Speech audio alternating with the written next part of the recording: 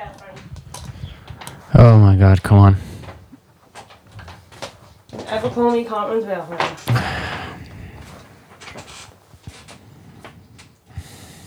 I need to put my bed socks on, it's cold.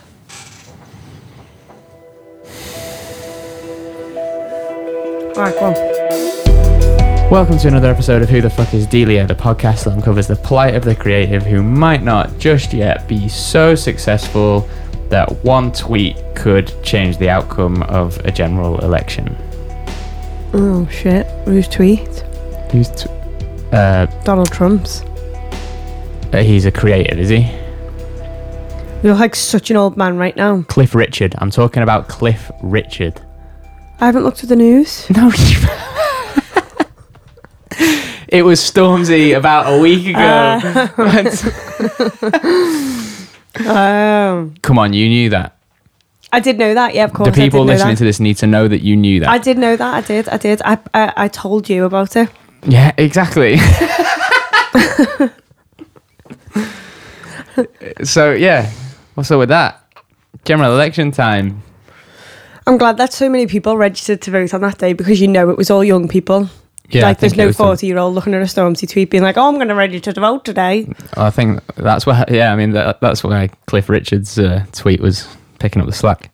Did Cliff Richards actually tweet? No, Cliff Richard didn't actually tweet. It'd be funny if he did. It's awesome, though, that having someone like Stormzy have that amount of influence over something. I know, but it's so weird that, like...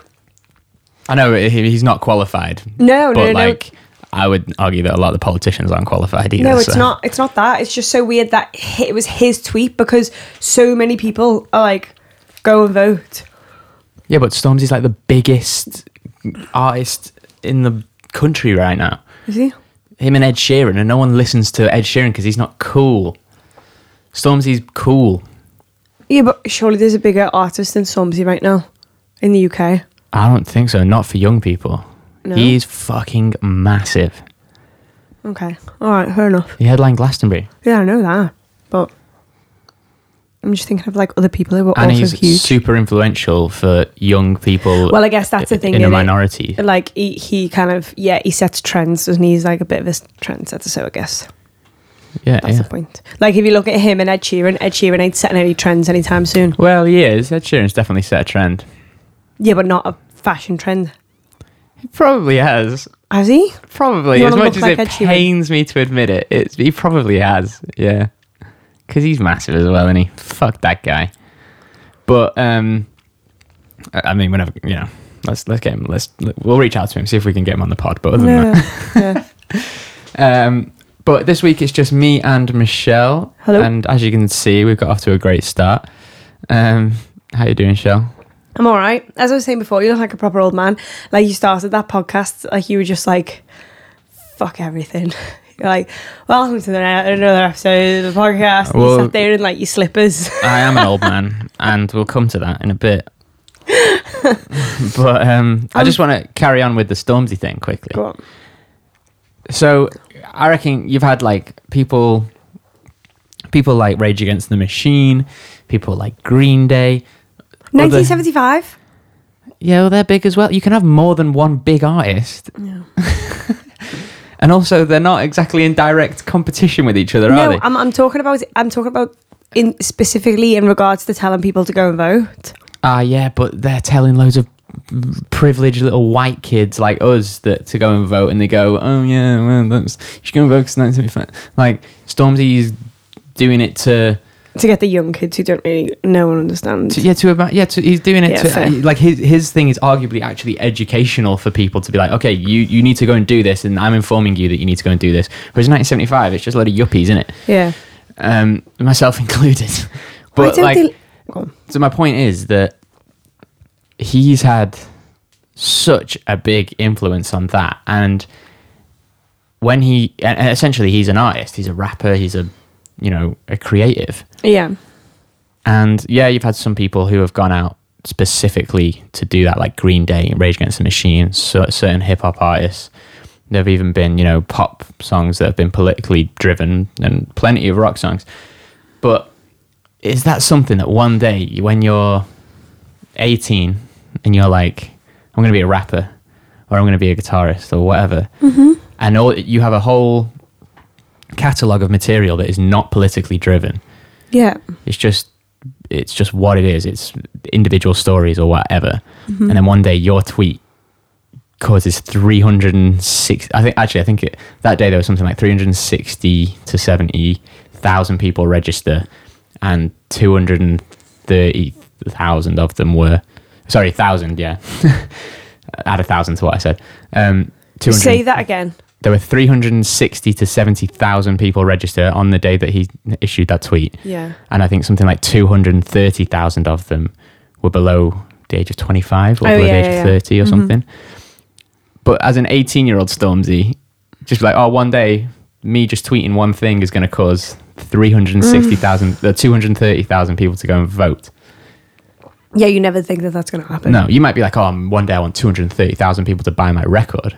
Yeah. Or to buy tickets to my show. Imagine that, a show, 230,000 people. Or like my tour. But not to go and vote. That's mad, isn't it? Do you think that amount of people will make a dent in... Well, my encyclopedic knowledge of our voting system and politics tells me that I have no fucking idea. Probably not, right? Because London's Labour anyway. I don't know. I'm saying that he hasn't just got scope in London, has he? Well, no, that's a national figure. Yeah. I mean, all over the world. All over the world. Yeah. People in Fiji just like, God, Boris. Yeah. Well, that's just mad, isn't it? And the 1975 is an interesting thing because they've recently brought out that the beginnings of their album that'll be coming out next year. Excuse me. And they've got Greta Thunberg from, I don't know how you say it, on their first track on that album, their intro. Yeah. So they're making waves to do something positive for the environment. Yeah. Although, one could argue that that's pretty lazy, just getting her on the thing, but not actually making an impact. So then Coldplay come along and go take it to the next level, and they've announced that they're not touring this album to help the environment. That's a cop-out, that they just can't be asked. I don't know. Chris Martin's pretty virtuous, isn't he? He's a bit virtue signally. He's great, but he's a bit like, look how good I am. Look at us, we're great. Yeah, fair. I'm not sure it's a cop-out because they can't be asked. I think, if anything, it's a marketing stunt to be like, look at us, look news articles about us. However, that doesn't mean that it's a bad thing. What are they gonna do instead? They've done these cool videos. You saw one in the cinema the other day, and you're like, oh, that was really nice. It was like a stop-motion whale flying through the sky, like claymation. Yeah, do you remember? Yeah. And they're doing lots of video stuff. Oh, right, okay. It's I mean, that's great, and that's dead nice that they're doing that.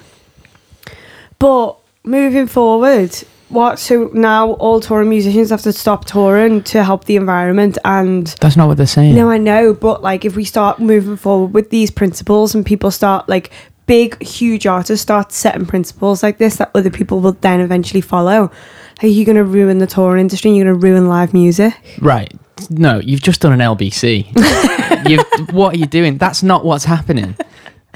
Yeah, that could you've just done an LBC. So the thing is, I can't dispute that may one day happen because I have no idea whether that will happen or not. But that's not what they're doing. No, but you're setting a precedent, aren't you? A precedent. Precedent. A precedent. Yeah, you're setting a precedent. You're setting a Trump. What? No. Look, yeah, but that may happen. But so let's humour your point. If it does happen, yeah. Well, so be it. The planet can't take loads of people touring. Oh, but that's why you can't go and watch live music anymore. I mean, I guess that's not necessarily what they're saying, that you can't go and watch live music anymore. Well, I mean, I guess if it's local, so they can all carry the gear to the local venue. You could also argue that Coldplay are doing that to, if we don't do a tour, our CO2 emissions would be absolutely crazy. So if we don't do a tour, there's those CO2 emissions that we've saved, we'll let small independent bands use them, and you get 10 small independent bands out of our That's not what they've said, though, I know it's not, but that's me doing what you just did. It's that's not what they're saying. So I'm doing it from the other side. I think it's a good thing. Yeah, obviously it is a good thing for the environment. I'm not disputing nobody get sound bites of me saying that. Bloody well will. Get you running for the right wing I'm disputing climate change issues because, no, I think it's a great thing that they're doing, but I think it may just be a little bit of a publicity stunt that they haven't quite yet thought through and might have a bigger impact on future musicians or the future music industry. Perhaps. So I think it's just something that is like decisions like that you need to really think through. And I feel like it's been more of a publicity stunt than it has been a thought through actual thing. Because if it was a thought through actual thing, what you would say is you'd think of all these angles and you'd be like, yeah, you would say what you've just described of being like, we're not going to tour because our combined CO2 emissions would allow smaller bands to tour and we want to promote that, but they're not. They're just being like, look at me. Well, you don't know that because this is the first time that I've ever told you that. No, I suspect that it might be true. I'm spitballing. You know what I mean? Yeah, I suspect that it might be true. If we were all in the same world, where I was like, "Oh yes, Alex, I believe you. Everything that you say." No, but it's just funny. It's soon. I reckon if it was someone else, right? I reckon if it was like Christine and the Queens, you'd be like, "Oh, she's so amazing." But because I'm like, it's Coldplay, you're like, fuck those guys. No, if it was Christine and the Queens, I'd be even more devastated because she lives in France, and that means she would never come to tour in the UK, and I'd never get to see her. So I'd be like, "Oh, come on." Yeah, but you're not thinking. You're thinking of just you. Yeah, of course. Oh God, this is like a new side. This is your right wing side that I've never seen before. God. No, I'm not thinking about just me. If I caught you on any other day other than this, one of the other 364 days of this year, you'd be like, "That's amazing. They should all be doing that. They can tour in spirit." But yeah, well, the day before my birthday, I'm always a right-wing knobhead. All right? Apparently so. It's something I'll learn about you. Anyway, right-wing knobhead, you got kale in your teeth. So let's move on to the next fucking issue. And it's me being a grumpy old man. You just said then it's your birthday tomorrow. Mm-hmm. It was my birthday a few days ago. It was Ben Gladwin's of this parish. His birthday. How do you say that? It was Ben's birthday the other day. Yeah. He is of this parish. Mm-hmm. And we all are a year older. And a couple of mates of mine, happy birthday, Joe. I know you listen sometimes. And Harry, I know you potentially listen. But being older sucks. I don't want to be old. And I'm not sure if that's just because I work in a creative industry or because I actually don't want to be old. No, I think you're still holding on to your, I think there was a part of you that was so firmly ingrained in being like, I'm going to be this cool, teenage, famous indie band rocker man. You're on one today, you. No, I'm not. I'm just being... Go on. Finish abusing me. Stop shutting me down. Finish abusing me. Gaslighting me. Finish abusing me. Yeah, so the idea of... And obviously you don't feel that way anymore. That's not what you want out of life anymore. But those old values are subconsciously ingrained to be like, oh shit, I can't get older because if I get older, it's never going to happen. Maybe. Because what other reasons do you have for not wanting to get old? Why are you shouting at me? That's just what I'm saying. I'm saying that I think it might be because I work in a creative industry is the reason why I don't want to get old. Yeah, exactly. I think the idea of being some suave, grey-haired, fucking cool bastard with a dog it's not and a cool... I'm like, yeah, that looks sick. But if you're like, well, that's going to happen to you, I'd be like, oh, no, it's sick, not for me. That's not sick for me. I need to make sure that by the time I'm this age, I need to be doing this. And that's just not how life works out. Although I suppose if you look, if you said to me when I was 16 and presented the life that I lead now, and go, this will be your life, and I'm like maybe 14 to 16, I'd have gone, I'll take it now. I'll have that, please, thank you. If you gave me that when I was 18 and above, or just from 18, I'd be like, nah, that's not good enough. Yeah, I need to be doing this. I need to be doing that, and these are the checkpoints that I need to reach to reaffirm what I'm doing in my life. What changed? Well, I don't know. But then I go through stages of being like, oh, cool, I'm 26 now. Ugh.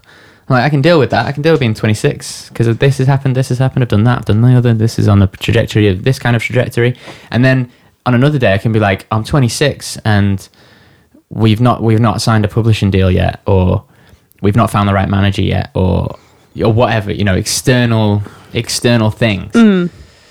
And part of it comes from the fact that when I was 18, I would hang out with a band called Blitz Kids and tour with them, and I'd look at them and they were all like 25, 26, and they would be on the cusp of making it. They'd have a decent fan following, so whenever we did the shows, there'd be busy shows, and you have loads of like teenage girls there who would be, waiting around after the show and stuff like that. And I'd be like, they're not quite there, but they're close. I'd be like, I want to be there or thereabouts when I'm that age as well. But that looked fucking ages away, and now I'm there, and it's not the same. No. But sorry to just finish that point, but then on the flip side of that coin, no offense to these guys, because they're all great guys, but as they were doing that, they were all having to work in pubs, or one of them was on the Doll, and I don't have to do either of those things. So then it's like, okay, well, yeah, what do I have to be complaining about or to be nervous about? Also, you conduct your life in different ways that end up suiting you, which ends up taking your life on a different course. But that just means that, you're going about things in a different way, and one day it will happen in a different way for you. So if you were those guys, then yeah, maybe it would have happened that way, but you're not. You're this person. So the decisions that you've made up until this point have been right for you, and have put you at this point that you're at now. So just trust the process. Okay. Yeah, I know that. However, I don't want to speak about this in regards to just myself. No. So creatives in all aspects is what is it that makes it feel like, especially for musicians, especially within that category, singers, I would guess especially dancers, certain types of actors, although some, that's something, Ian McKellen's acting, he's like fucking 106 million years old.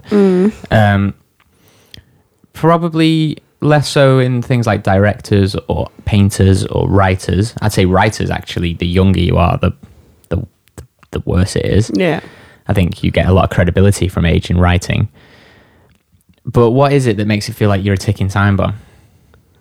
Well, like you say, industry? I feel like maybe, yeah, definitely industry, but I feel like maybe it's only in regards to certain industries. So it's like dancers, obviously, that's a huge thing. And that's because that's like a sports That's a physical thing. Yeah, like once you get to a certain age, you can't physically go on. Like an athlete. Yeah, so dancers, I would argue, is in terms of creating, like just in terms of creative industries, that's probably the one that is like most pressing.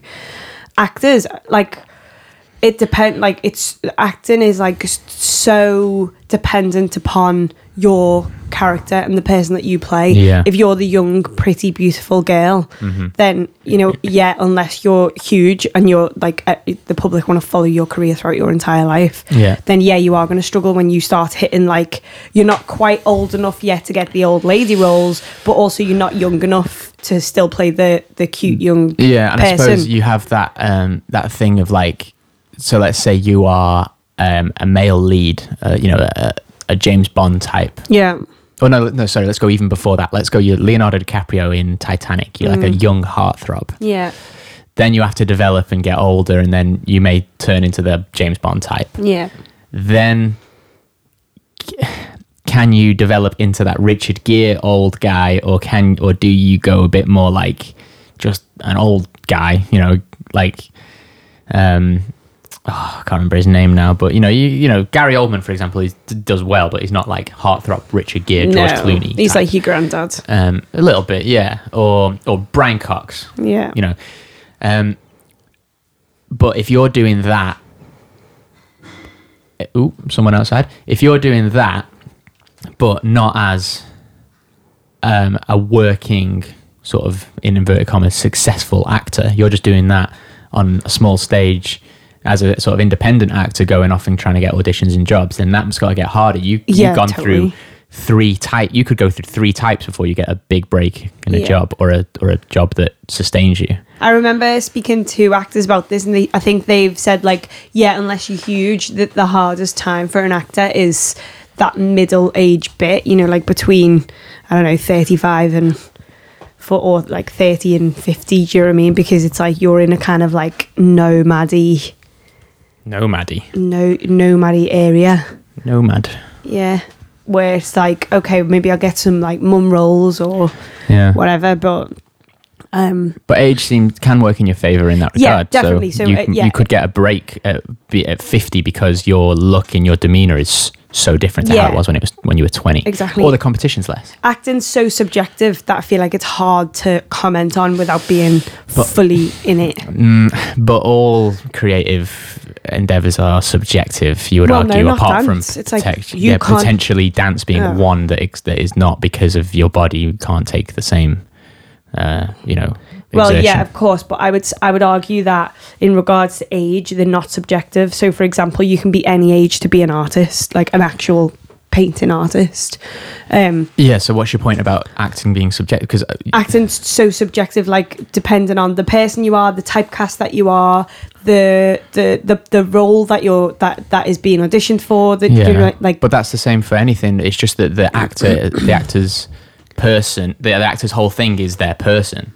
So like with an artist, you'd be like, well, it's also subjective because it can depend on the type of person you are in regards to getting your art out there. It could depend on the type of art that you do. It could depend on where you're trying to place that art. But I'm talking very specifically in regards to age. Right. So for an artist, like somebody who paints, it doesn't matter. You can be a famous painter, or not even famous, but you can be a successful painter at any age, and nobody will be like, oh no, we can't hire him because he's 2 years too old. Okay. Or, do you know what I mean? Whereas with acting, specifically in regards to age, it's so subjective based on so many different variables, because sometimes it's good to be certain ages, sometimes it's not good to be certain ages, sometimes...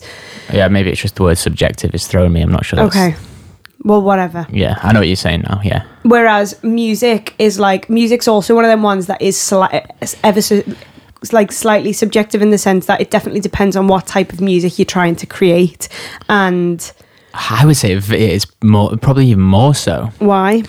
Because in acting, you could be like, all right, I'm going for a role that is a 24-year-old spy. But I'm a 36-year-old overweight balding guy. Yeah. Be like, all right, well, I'm just not going to go for that role. Whereas in music, maybe you're just making the music that you're making. Maybe let's say you're an instrumentalist, right? Let's say you're an amazing guitarist, and you just play with this person. You've played with them for ages.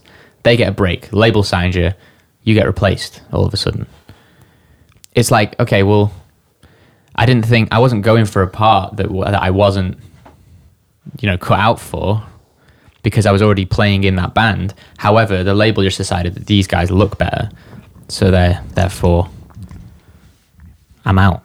It's nothing to do with my actual ability in that art form. Whereas the actor's thing is, okay, well, you being a balding, overweight 36-year-old actually affects your ability to play a 24-year-old sexy spy.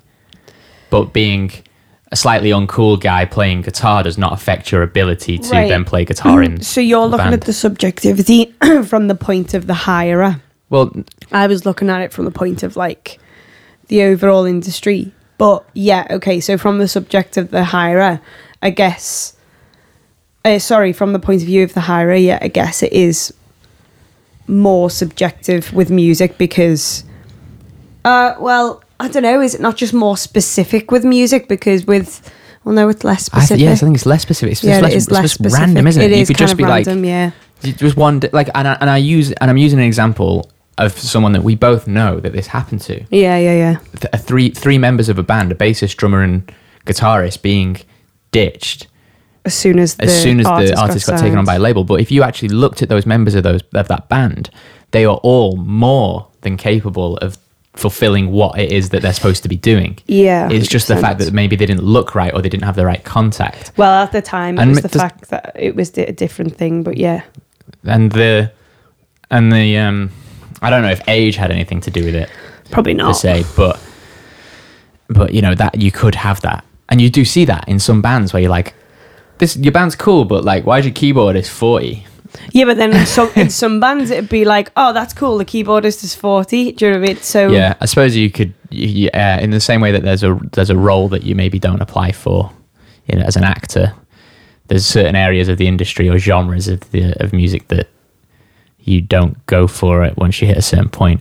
But then it's like my musical taste has definitely adapted since I've got older, and I don't know whether that's been a conscious, well, it hasn't been a conscious decision, but maybe I feel like maybe luckily for me, my musical taste and also my kind of like the way in which I want to pursue music has changed and has matured along with me. Yeah. So, you know, when I was 18, I wanted to like be able to be fair, I was acting at that point, but I wanted to be on stage and I wanted to be a big, huge presence and have a huge effect. Mm-hmm. And then, you know, as I got into uni and I was a little bit older, my music became more mature in what I was writing, and it wasn't like indie rock stuff that was like, you know, just okay, you know. And then when I got out of uni, especially like now, my entire career has matured to the point where if I was given all of that stuff, I'd be like, oh fuck this, I want to live in my nice flat in the forest somewhere, and a flat in the forest, yeah, and create music that, you know, I can just that I enjoy, that I would actually listen to, and that I enjoy having. Is that has that been forced upon you because the thing that you wanted when you were 18 hasn't happened just yet? Well, I don't know, because that's why I was saying it's not a conscious decision that I've made. It's something that is luckily developed with me, but I don't know whether that's developed with me because subconsciously I've been like, well, you can't do that anymore. Yeah, I don't know if it is subconscious. I feel like we've had conversations like this before. You and Ollie, who's been on the podcast twice. Yeah, but we've never had a conscious conversation where we've gone, okay, guys, we need to stop making this music now and make this. No, but externalizing in a conversation just to be like, you know, this is what we're thinking, mate. That's enough for it to have an impact on your life. It's like when someone says, I'll remember for forever that Ben Gladwin once said to me, "Is like, that's a loud coat." He wasn't saying you should never wear that coat again, it's really loud. But now I like don't wear it like with, you know, willy-nilly. What coat is that? The blue. I love American that coat. I knew you were going to say that. I love that coat. You haven't worn that for a while. Damn you, Ben. No, but it's happened with you, and when I've said things about your clothes. When you said that I looked like a colouring book one day. Yeah. And I never wore that shirt ever again. Well, that's the thing. I didn't say, you look like a colouring book. That's a bad thing. You should never wear that again. And you went, yeah, probably not. I just made a comment, and that comment had an impact. So you having those conversations with the likes of Ollie will have had an impact. Well, yeah, but I think you have conscious impacts and unconscious impacts. And for example, when you said my shirt looked like a colouring book, I made a conscious effort to be like, I'm not going to wear that shirt again. Yeah, see, with the Ben one with me, I didn't do that. I just was like, I just noticed. So I'm saying that my I feel like mine is the latter. So I feel like if I have had conversations about it, they've not ones that have made me consciously be like, I'm going to change the way I approach things. It's been like I've had conversations, and yet maybe they have change my thought process, but not consciously. It's something that I've been happy to go along with, and there's not been one point where I've been like, you know, I've lit a fire and mourned my previous years. So, which I'm surprised knowing you. I know. Although maybe on your right wing day today is probably not. Yeah. It's probably not feasible. Yeah. I think that I have had to. I think that's part of the reason why I don't like getting older. Is because I think I have had to adjust my thinking. Not necessarily just my way of doing things. I think that I did that automatically, and uni changed that in me a lot. From you know, a pre-uni rockier sort of days.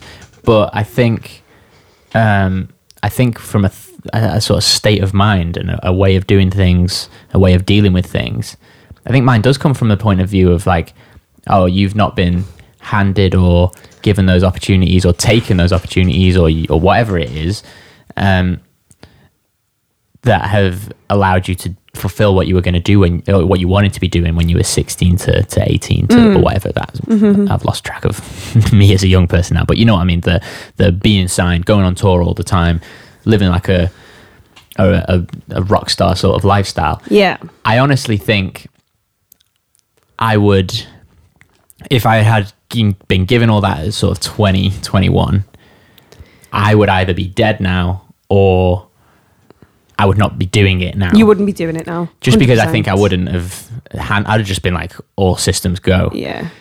Like knowing you and knowing the person you are, I don't think you would have sustained that to now. Yeah, I don't think so either. It'd have been too intense. Yeah. And And again, I don't know if that's me thinking that because it's not happened for me and I'm just reasoning it Possibly. out. Maybe I would have dealt with it really well and matured and whatever. Yeah. But I'm 90% sure that wouldn't have been the case. Yeah. You know, you'd just be like, it would have just been intense for me. It was intense for me on the tour with Blitzkids. It was like, yeah, this is sick. We're just going. And I'm like that now. And I think I'd have just been burnt out. Do you know what I mean? See, or made stupid decisions. I, on the other hand, would almost definitely have been the next Beyonce, and I would have revelled in that. Yeah, with your kale teeth and your pajama bottoms on inside out. Yeah. Yeah, you'd probably would have been the next Beyonce. Yeah. Yeah. I would have. I would have changed the world. But I do think I have had to flip my way of thinking just to deal with the fact that, and this will sound harsh, and I don't mean it to sound this harsh, but to deal with the fact that potentially could be a failure. No. Not me as a person, but in regards to my aspirations when I was a younger person. And I know that's not how I perceived my life, and I'm sure that's not how other people perceive my life, or people listening to this may even want me to perceive my life. I can think of one person in particular. But if you're playing at doing it bluntly, that's the terminology. It depends what you define as a failure. Because I know. I know that it's nice and romantic for you to say that, and you're like, but also like, no. No, I don't. But I don't think I am. No. I'm just saying that's the thing. That's the reason why you have to flip your thought process and approach life from a more mature and with more mature place and with broader horizons. Yeah, but if you were a 16-year-old or an 18-year-old and it hadn't happened by the time you were 26, or you're looking at someone else, you in your young, stupid, naive way of thinking might have been like, that person's a failure. Yeah, okay, but do you not think, right, and this is like, I want everyone to think about this right now, because this is why I'm looking forward to getting to 30. It's going to be some like mad guided meditation thing. It is, yeah. Right-wing meditation. Do you not think of the immigrants, that get them out of your head? Do you not think that older people listening to you right now are like, oh. Yeah, probably, listen, because do you not think that like older people have the secret? And do you not think, think as you get older, no, you're getting the secret? No. I do. See, I feel like that. I look at younger people and I'm like, I've got the secret. Do you know what I mean? It's like, and I feel like that. And as I get older, I feel like I've got this little secret to life that I'm like, I get life. I understand what's going on here. Do you know who I think has the secret? Who? Postman. Right? I swear to God. They're just happy, aren't they? They're just fucking happy. Our postman is not happy. Have you seen his face? He's trendy as fuck, our postman. He's little so unhappy. Hipster postman with his beard and his backwards cap. He's not happy. Right. In Nantwich, right, you have a postman. It's an old guy. It's always an old guy, and they're always happy, or an old girl, and that old woman, not that old, but like 50s, let's say, and they're always just happy, right? And it's just and you just imagine their life that it's just simple, and they all just seem to breeze through as if they've got it figured out. And do you remember me talking to you about that book, The Power of Now? Mm. And there were certain aspects of that book, and I would recommend people reading it. So there were certain aspects of that book that were great. And I was like, wow, this has really changed my way of thinking. And then there are certain aspects of it that I was like, I bet the postman's happy without all this stuff. Without, and the way that the author, Eckhart Tolle, however you say it, was presenting it was like, if you don't do this, then you are destined to a life of misery, basically. Yeah. And I was thinking, matey boy, you won't like... How do you know matey boy who's doing the postman isn't fully enveloped in the power of now? Maybe. And it's like he is taking every step as like, I am enjoying every moment of this step. Okay, well, let's reverse my point to being in the 1940s. I don't know, because that's wartime. Let's go 1950s, before the power of now even existed. Yeah, no, but... and they're just working... Hang on, wait. And they're working in their little off license. Like, there was a woman in Nantwich who used to own this. Actually, she was really grumpy, so let's not use her as a point of view. But as an example, but there are people who just work in their own little business or as a postman or something like that, and they're just totally happy. They don't need loads of self-help books, and they don't need loads of sort of justification for the way that they feel and things like that. They just have a nice, simple life. And my perfect example of that is a friend of mine called Baz. He's got his own house. He's worked since he was 16. He just seems happy. Yeah, the concept of the power of now existed before the written words. So you your matey boy owning the. Maybe it's people who are doing that. They're just living. They're living day by day. They're taking it in. And they're just happy with what's happening now. Without consciously doing it. Yeah, exactly. Mm-hmm. So, but another thing is, I forgot. Okay. Totally forgot that point. That was mad. You're not living in the now. I'm not. I'm really not. You need to live in the past and remember the point. I live in everything but the now. Oh yeah, tell me about it. And I think that's part of the issue. Because, so back to my point, which you just overruled. The secret is not being a postman. Yeah, all right, the postman has got the power now and he's happy. But let's be honest, all postmen are probably fucking Pisces and like super zen and balanced.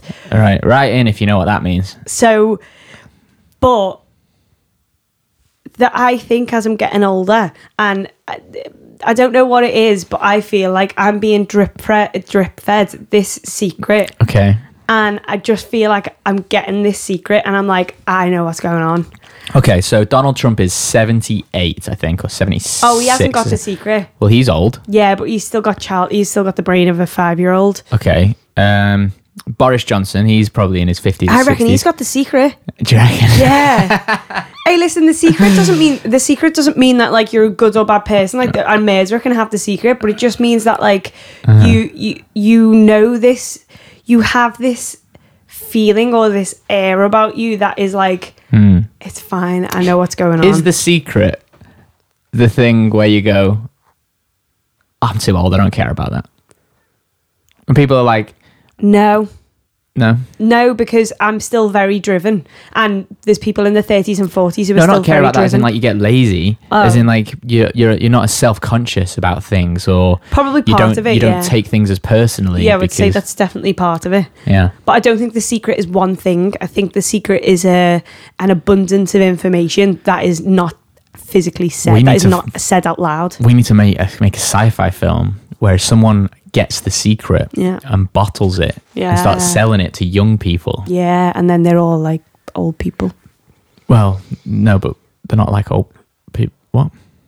I reckon Greta Thunberg's got the secret. Thunberg.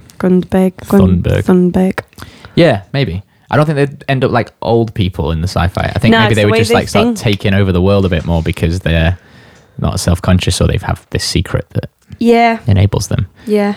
And then the old people, and then there's a war between the young and old, and that's the second installment, and it's not quite as good as the first installment. And then the war gets finalized in the final episode of the trilogy, and it's dog shit. But you need that episode, and you've got to go and see that final one just to wrap it all up. Matrix is coming back next year, baby. You know what's annoying about The Secret is when I was younger, I didn't ever want to get it because people who had The Secret were like, it was like. No, I'm not going to be like that. I'm going to be different. I'm going to be young and vibrant and exactly. So like when you're young, you don't want the secret, but you get to this age and like something starts happening and changing, and you're like, oh, but now so this is life. But now you know that if you get the secret, you can still be vibrant. Yeah, totally. Of course you can. But it's like when you're younger, you don't want the secret because it's like you see people who've got it and you're like, oh no. Yeah, but you probably didn't know that you could. Well, you don't know what the secret is, so then when you start getting the secret, you're like, oh shit. So what is part of the secret that I don't know. But you just said you're getting part of it. I think I am, yeah. So what is it? I don't know. I just feel more at ease. All right. I mean, you're someone who's looking forward to their 30s. I can't wait. Which is fucking crazy. Well, you know what? Also, I'm fuck being 30, man. I'm a hipster at heart. Yeah. And everybody doesn't want to get old, so I was like, fuck it. Everyone doesn't want to get old, you want to get old. Right, okay. Do you think that your age will have an impact on when you stop pursuing a creative endeavor if it hasn't taken off in the way that you would imagine it to have taken off? What? Say that again. So, do you think your age... Fuck's sake. Well, it's just me and you talking in a room right now. I'm the only person talking. I know, but I'm not here. I'm not in the now. Oh, okay. So this podcast has been going on for 40 minutes. Anyway, so do you think that your age will have an impact on whether you stop a pursuit of a creative endeavor? I don't know if that's... Yeah. Because it hasn't come to fruition in the way that you thought it would. So, for example, right now, we're aiming towards sync and things like that, and we want to try and develop that side of things. And in an ideal world, you'd be living off royalty and payments from sync and compositions and selling art and stuff like that. So that's the dream. But let's say that never quite comes. Yeah. It comes in dribs and drabs like it always does, and it keeps you with a carrot and a stick. But it doesn't come in the way that it does. Are you going to hit an age where you stop doing that? No. And I think that was because of the conversation that we had a few podcasts ago where I was like, I feel like I need to be tethered. Okay. I feel untethered, and the thing that tethers me is creative pursuit. Okay, that's interesting. And whether that is successful or not, it doesn't matter. Okay, and the reason why I ask is because we've been out in North London recently. We went to this Sappho networking night where I work. They put on a monthly networking night. We went to that. Mm-hmm. We also went to an open mic night to play. I went to play for someone there who was doing a couple of songs, and then we got up and did a couple of songs. But the majority of the people playing were above the age of 50 or 60. Yeah. And you look at it and you go, it's nice, isn't it? Unless they're absolutely amazing, and then you're like, this is sick. Yeah. But generally, they're like, if they're kind of like above average, below average, you're like, that's nice. And then at the networking night, you had a couple of people who walked in and they were noticeably older than everyone else in the room. Yeah.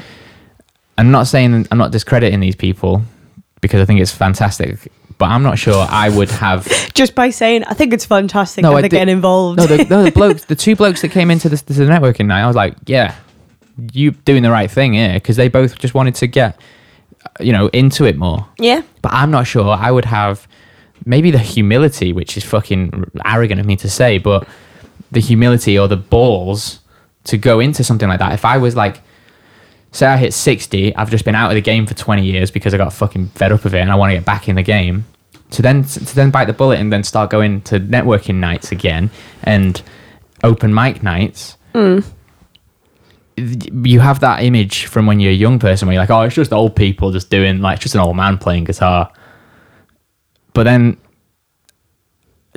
I don't know if I would be able to then be that old man playing guitar if it hadn't worked out for me in the way that I wanted it to. Well, then you'll do what's right for you. But I suppose what I'm saying is I would like to be able to say, like, yeah, I'd go and do that. Well, you don't know. Nobody knows. No, but no one knows if you're going to get a secret and be a big abstract right-wing vibrant woman. I know.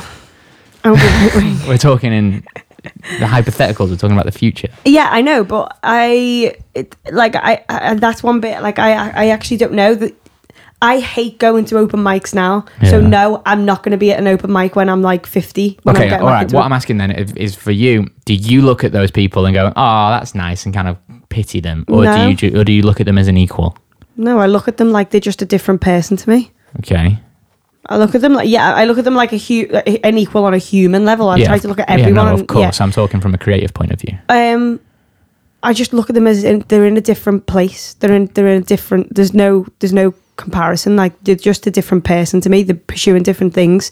To me, they're not pursuing they might be, but they're not pursuing a creative career because they're not in a stage of their life where they're doing that. They just look like they're doing something because they enjoy it and that's what they want to do. To me, I don't enjoy that, so I wouldn't be doing it when I'm that age. All right. Well, I'm talking about the premise, not the actual open mic night. I'm talking about the premise. So the reason why I think about it is because, again, I've mentioned Ben about 3 times already, but Ben Gladwin once said to me he had a realization that playing functions and weddings and things like that isn't sustainable, isn't necessarily something that you would be doing into your old age, because people don't want to book a 40 to 50-year-old covers band. And that's not because we think that they are, those people who are doing that at 40 and 50 are lesser than us, or who wants to book that and we're looking down on them. It's just an interesting thought process. So I'm talking about the premise, and that's why I was asking, would you ever stop? I'm not talking about the thing of being like open mic nights. We're talking about that, and that's just one example of these various things that if you're an older person doing it, how do you view that? How do you view yourself in the future? It's such a hard question to answer. Like, I don't know.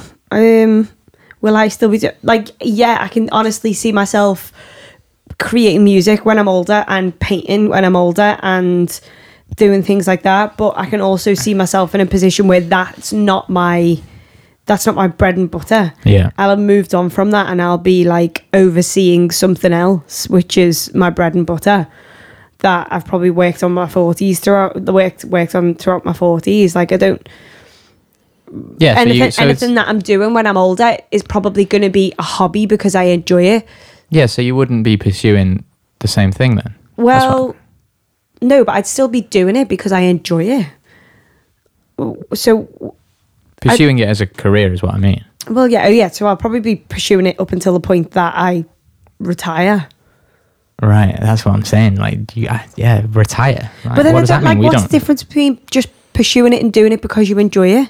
Like getting paid for it and trying to further it to the next level, from a career industry. Yeah, but that could happen where you're not trying to do that. Yeah, it could. But it's your own active pursuit of it. Like right now, we're not just doing it because we enjoy it. I mean, okay, yeah, all right. So yeah, maybe like life will get in the way and you have to stop for different periods of your life. But I don't know. Yeah, well, that's the thing. To me, it's hazy. Past the age of 30, 32, I'm just like, what is that? What am I doing? What am I working on at that point?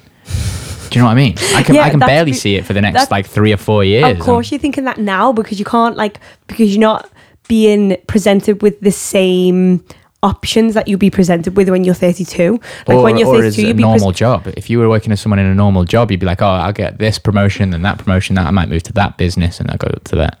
Yeah, because that's an industry where you can. And then I'll retire. That's an industry where you can judge things like that.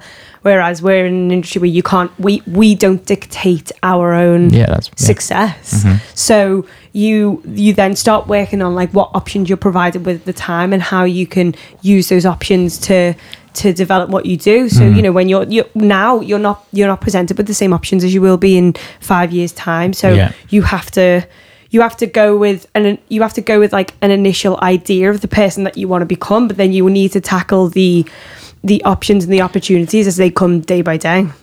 And then one day maybe an opportunity will arise that takes you in a completely different direction. You take it. 2 things. I'm just going to pick up on them before I forget. By Slipknot.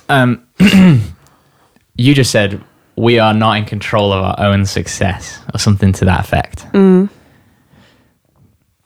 That's a pretty mad way of thinking about things. And I actually think you're kind of right. But I mean, if you were living in that whole like manifestation period, I suppose you should be. Yeah, of course you should. I suppose you shouldn't be thinking I'm like maybe I won't succeed. Like you said something before, you're like maybe I'll stop for a bit and whatever. But then maybe that's the reason why you won't. Okay, necessarily succeed in inverted commas. Let me clear that phrase up before you move on to the next one. Yeah. Let me just like clean up the edges. I've already forgotten the next one. Okay. Let me clean up the edges and. Yeah. Oh no, I've remembered it. When I say we are not the creator of our, what's to say? We're not the. It's something like we're not in control of our own success. We're not in control of our own success, right? So. What I mean is we are, right, so let's define success. I'm definitely in control of my own general success because I will drive in a direction that I'm happy with, which will make me successful in my own right. Okay. So I mean specifically success in terms of like musical work, being given musical kind of opportunities. Yeah. That is what I mean it in specifically. I know that's what you mean, but other people would be like, no, you are in control of your own success. You are in control of getting those things and your state of mind in the way that you. Well, yeah, I guess it depends on the person you are. Yeah, but that's just an interest that you say that so flippantly. I'm not in control of my own success.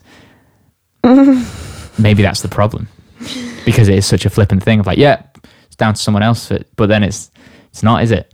But and I know that you go, it is because they have to give us the brief or the sync but it's all a manifestation. Well, and I'm not saying necessarily that I believe in that either, but yeah, it depends on I guess I do try and agree with the power of manifestation, but I believe that's something that you have to have along with actual tangible things, that actual tangible opportunities.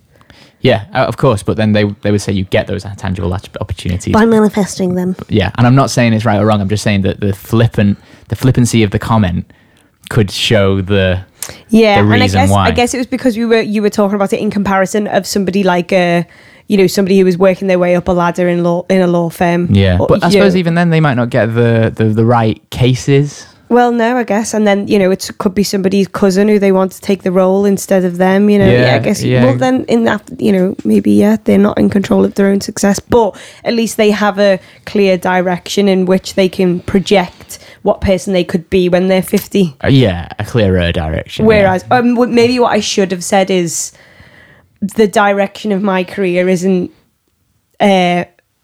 clear. Yeah. Yes. But probably I did say that. I know what you're so maybe subconsciously that's what I actually think. Just before we move on to the first smeg. And that's why I'm not Beyonce. And then how old do you get when you stop saying smeg and stop finding that funny? Never. Before we do that, I just want to make a comment about The Secret again. So what if The Secret, this age secret that you have things drip fed, you have parts of it drip fed to you. What if it is a really humbling secret? It is something that it means that you have to swallow your pride in order to take that secret. And some people just can't do that, and they disregard the secret. And that's why you have certain old people like Donald Trump, or I'm not going to name anyone else, but you have certain old people that you look at and you go, oh, God. Yeah, possibly. And they've gone, I can't sit back and take that secret. Yeah. Do you know what I mean? It's like some people with kids, and I'm not a parent, so I'm totally not qualified to say this, but you get some people who say, oh, it completely changes you. It puts into perspective the fact that you're not the most important thing in your own world anymore. Yeah. And then you get other people who just rebel, and you get these young, especially men who leave at an early age, or women who still want to live out who still want to live out their younger years.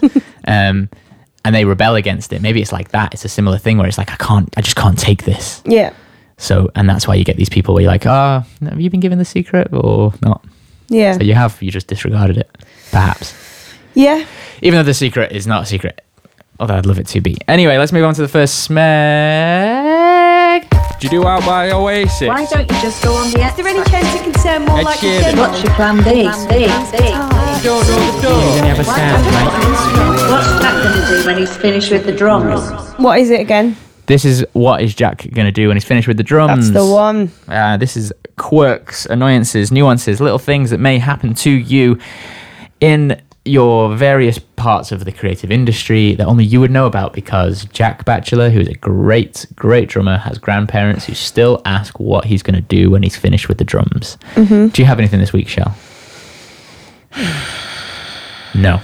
I haven't done very many covers gigs. Oh, yes, I've got one. Oh, shit. It can come from not covers gigs too. Yeah, I know, but that's where all the annoyances come from. Okay. Yeah, I've got one. Go on then. So, this is the first time I've heard of this. This phenomena is like, I don't know, it's like a unicorn. It's something I hear about, but I never actually witnessed myself. Okay. And I witnessed it. Right. It happened directly to me. Okay. It's when somebody else, and it can be in regards to anything, but judges you based on the way that you look, and is like... I'm sure plenty of people have had that. I've never had that experience, but I've had someone say to me this week, and actually they weren't judging me, but they were basically saying like, this is what needs to happen for the gig. They were basically saying that not just me, but everybody in the band needs to look super cool. Right. You need to just super cool. You need to look just shit hot. Okay. And I thought that guy was a fucking moron. Yeah. That's interesting. Is it? It is to me, because it's never happened to me before. Like I've heard of people, being like, oh, that band won't employ that person because they don't look good, and I've been like, that's stupid. Yeah. But I've never actually had someone say it to me before on a gig, and not a Dealey gig. Let's just be clear. A covers gig. So I was just like, whoa, this is so weird. I've never had this happen to me before. I feel like I've had that happen before. There was also... But they weren't assuming something of you by the way that you looked. They were just... No, they were just telling me how I need to look. Yeah. And I've not had that before. I've not had somebody tell me how I need to look. I've had that before. I've not. And I don't like it. Yeah, it's weird. I kind of just nod at them and go, all right. That's exactly what I did. Yeah. I mean, there was also a bit of like... what's the word? Like racial appropriation or something in there. Because they use the word urban. They use the word urban, but also reference tea when they says how to look urban. And I was like, whoa. Well, that's another thing where you just nod and go, you're a fucking idiot. And they're saying this to like the ginger white girl. I was like, come on, you're stupid. You have to be stupid to do that. Yeah, I had a little bit of that. And this is a little bit of what I was going to say for this section as well. At the networking night that we went to, so mine's twofold. One's going back to something I think we discussed with Little Grace, and the other is going back to you, what you've just said. I had someone ask me about, like, you're at the networking night, you're all mingling, and the whole purpose of this networking night is that you all play a part of a song each over, like on Spotify or whatever, so everyone has an idea of what you do, so you're not walking around going, so what kind of music do you do? And they're going, oh, it's kind of like a folk neo soul thing. And you're like, okay, what? But a couple of people turned up late and we played ours first. And so I ended up chatting to this person and they're like, they ask that stupid questions because they turned up late and they didn't hear it. And I found myself being like, I really don't know. I mean, say alternative is a bit of I had that problem with the genre that we spoke about with Little Grace, that annoying question of what genre are you? And I said at one point, I was like, because Jay, who works on the marketing side of things with us, he calls us like an alt indie band. He calls it indie quite regularly because I think that's just maybe that's the audience we're going for. Although I wouldn't necessarily characterize it as that.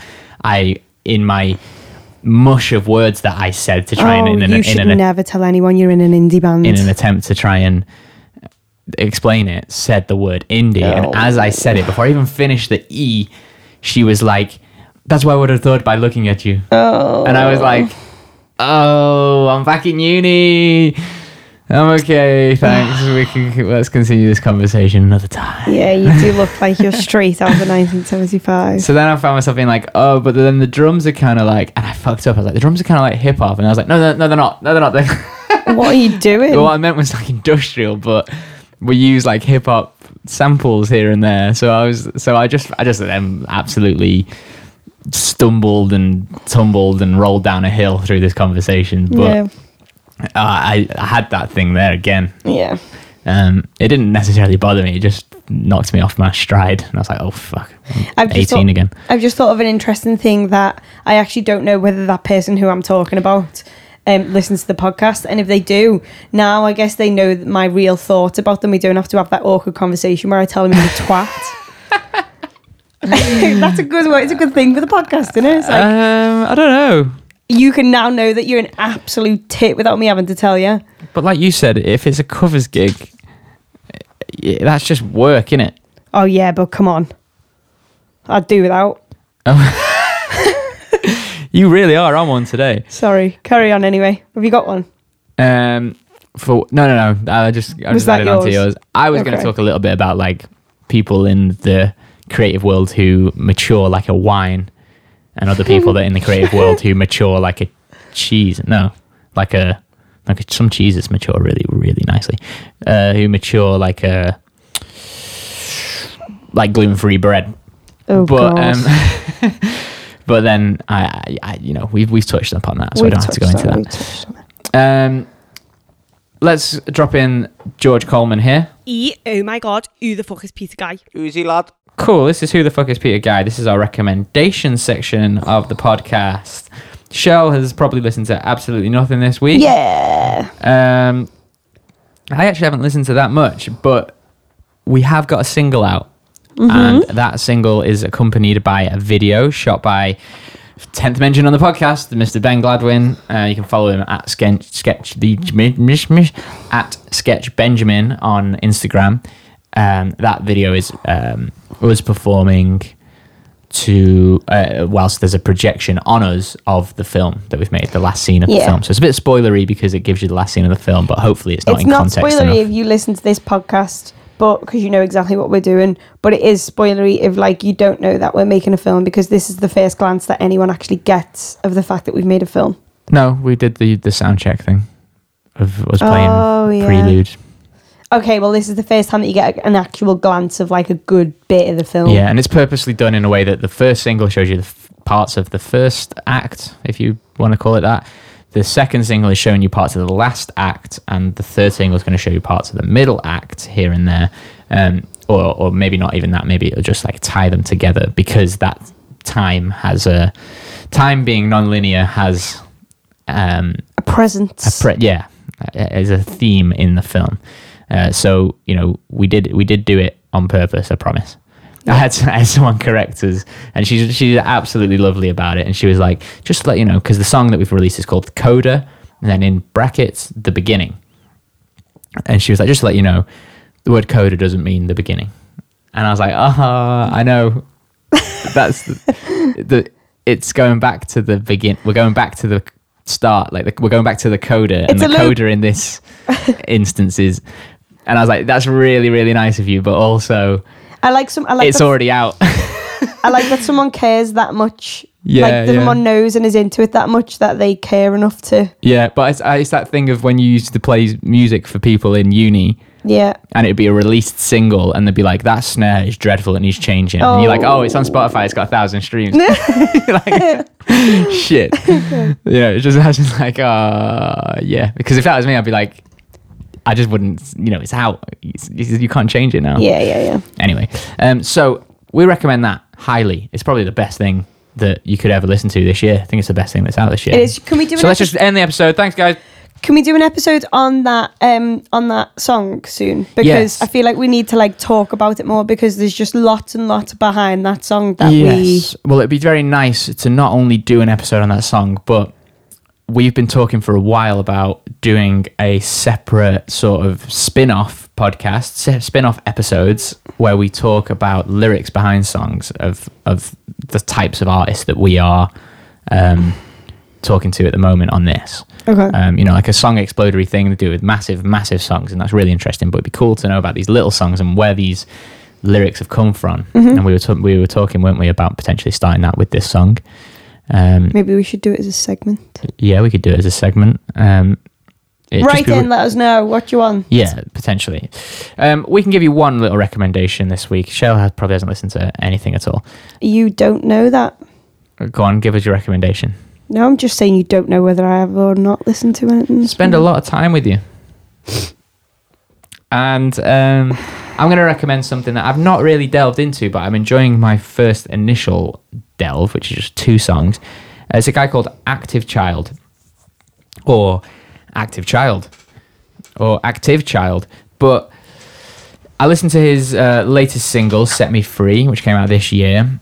And then I think I got 2 tracks into his 2015 album, Mercy, because someone at the networking night that we went to said that our track reminded them of his stuff. So, I'm always keen to check out things that might be of a similar genre to us, because we find it hard to pin that aspect of our sound down. So I checked it out. It's really nice. It's really cool. It's very ambient. It's very... Again, I was going to use the word indie, but it's not indie, because indie's like Bombay Bicycle Club, innit? It's very trendy. That's not the right thing. It's very spacious. Lots of reverby, nice vocals crossing over each other. Quite epic sounding drums, but not cinematic. It's still small scale. Okay. Sounds interesting. Yeah, it's very cool. I'd recommend it. I'd recommend what I've heard so far, anyway. That's kind of it, I'm afraid. Coda, Our Song. Yeah. And Active Child, Set Me Free, or the previous album. But more so Coda. But more so Coda, yeah. All right, thanks for arguing with me this morning, Shell. It's all right. Good way to start the day. Get your brain going. You have an email from that guy that you hate. And you just listen to the podcast. Live. What the fuck? Siri's been typing out a whole podcast as an email to him. But yeah, go and stream the new song. Go and watch the video. Go and follow Ben, who shot the video. And go and follow what we're doing if you don't already. And if you're here and you don't do that, that's madness. I don't know how you would have even ended up at this place. So have a great weekend. And too much sauce ruins the fries.